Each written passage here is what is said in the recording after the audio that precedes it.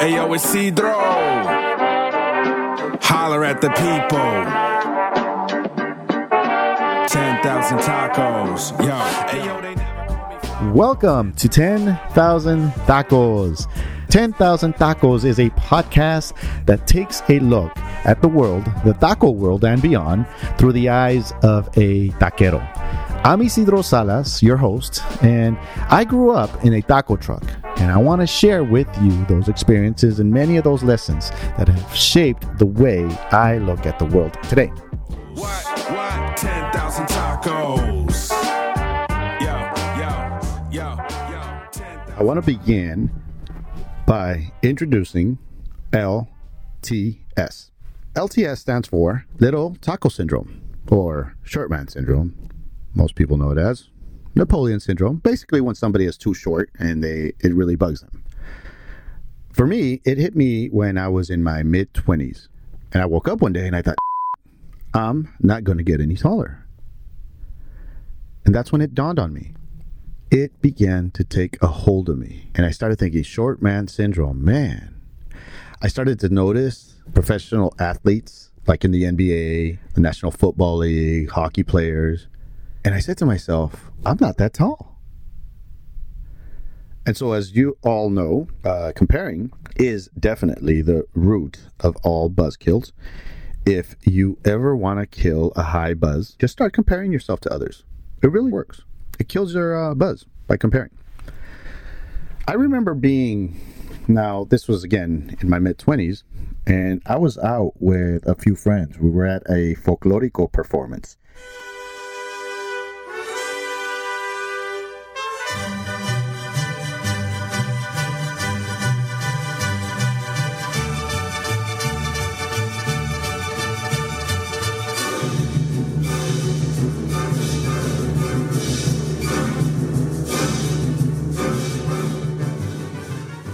Folklorico is a traditional Mexican dance that emphasizes local folk culture, right? And at this dance, the performers were wearing charros. For those of you who may not know what a charro is a traditional suit worn by a mariachi. So if you have ever heard of mariachi and you've seen them perform, they wear a traditional charro. Anyway, getting back to this performance, one of the performers was out there. He was ripping it all up. I mean, he was getting down. Now, we had pretty good seats where we could see that this guy was, compared to others, he was pretty short. But man, he was a lot shorter than them, but he was tearing it up. He was getting down. He was giving a hell of a performance.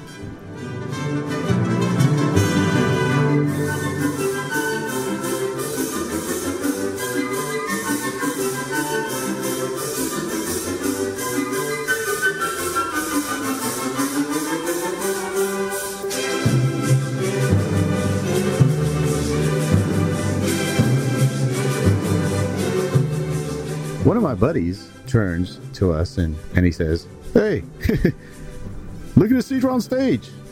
And because this guy was wearing what appeared to be a lavender colored charro, my friend started saying, "Look at Isidro! Check out Isidro, the little lavender charro guy."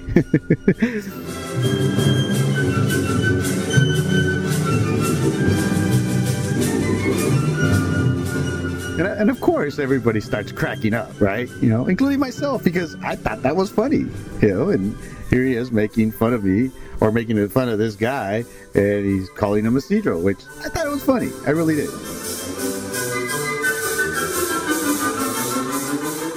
Sometime later, when I was alone with my thoughts, it kind of dawned on me, and I'm like, wait a minute, am I really that short? Why was I struggling with my height? Why did it take me so long to realize that I wasn't going to get any taller? And why didn't it affect me a lot earlier? Or why doesn't it affect me now? So I started to explore these things, and one thing led to another. And next thing you know, it led me back to the taco truck. My search led me back to the taco truck. And ultimately, my search led me back to the confidence that the truck instilled in me.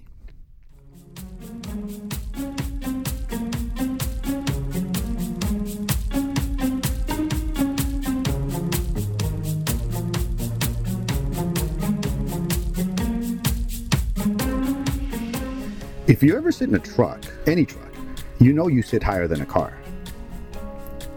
The view gives you a different perspective, and not just physically, but an introspective of people. More on this a little later, but when we first got the truck in the early 80s, I was about 10 years old. I was an average 10-year-old, and my height did not seem to matter back then. When we'd sell tacos, I used to be the cashier. And I don't know why, I was relegated to be the cashier. My siblings, they would be back there prepping the tacos, and my mom and dad, they were cooking the meats. It wasn't until later in life that I started cooking, but for the most part, I started out as a cashier. And again, being 10 years old, I couldn't reach the top of the counter, at least to see clearly, so I would have to use a milk crate. And this milk crate was very, it added about 16 inches to my height, and it enabled me to look over the counter, and thus, it enabled me to reach for the cashier's box when customers were ready to pay for their order. For any of my DJ fans, just a little side note, back in the day, they used to use these milk crates to transport their albums that they used to use to play at gigs around. And, they used it right in front of the turntables just so they could sort out through the albums that they needed to pick out for the next song. It was kind of a cool thing to watch. So obviously, the milk crate box had multiple uses. But getting back to the episode, as I got older, I started to grow, obviously, and I no longer needed this milk crate. But I still viewed customers from the same angle. I got used to looking at people from the top angle, and to me, everybody was shorter than me. I never thought that was a big deal.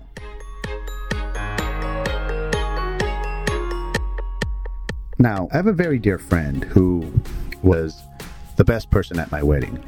I say the best person because traditionally when you get married, the groom usually has the best man. I say best person because this person happens to be a female. So you can't say I have a best man when she's female. Anyway, but this person, she uses a wheelchair. In all the years of knowing her, I don't see her in a wheelchair. I just see her as her. When you see someone for who they really are, you don't see the chair. I didn't realize until we were older that people would treat her differently, and I used to get pissed about that. That used to upset me, but it wouldn't, or at least she wouldn't show it. She dealt with it, and still does. She deals with it with class when people treat her differently. Obviously, is one of the reasons why she's a very dear friend of mine, because she's very classy. But, for whatever reason, shorter people always get made fun of or become, the attention, target of ridicule. They seem to always have a big target because of their height. I've often wondered about that, the irony behind that. Short people are always a big target. The irony, don't you think? Anyway, a big target always gets remembered. If you want to be remembered by what you look like on the outside, reacting harshly to any criticism or ridicule only invites more of it. It's one of the things that I learned early on.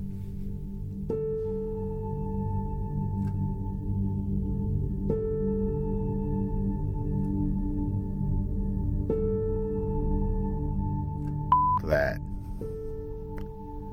I wasn't going to let that happen to me. I was not going to let that stuff define who I was. When my friends talked about my height, I laughed. Partly because it was funny, and it was funny. But the other part, the major part, was that it didn't affect me because I grew up in a truck. A truck where I stood tall.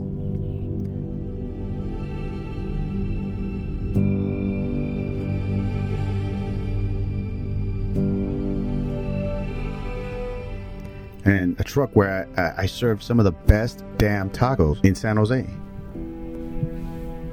My parents taught us to treat all people with respect. And not just because they were our customers and they, quote, paid the bills. But they taught us to treat people with respect because they were people. Just like us. Ordinary people. Now back then when I got to college and I had an issue with my height, I got over it pretty fast. And I believe that happened because of the truck. The truck and the bigger tacos that came out of that truck. Recall in my first episode, I mentioned that we sold the big tacos. Pretty damn good big tacos. The truck taught us to stand tall while treating people with respect, regardless of what they looked like, and regardless of what angle you were viewing them from.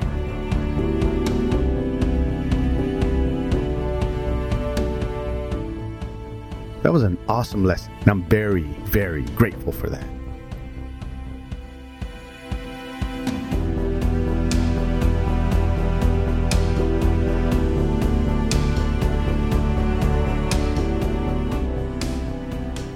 So I'll leave you with this talk quote. Remember, like any great taco, it's what's inside that really matters.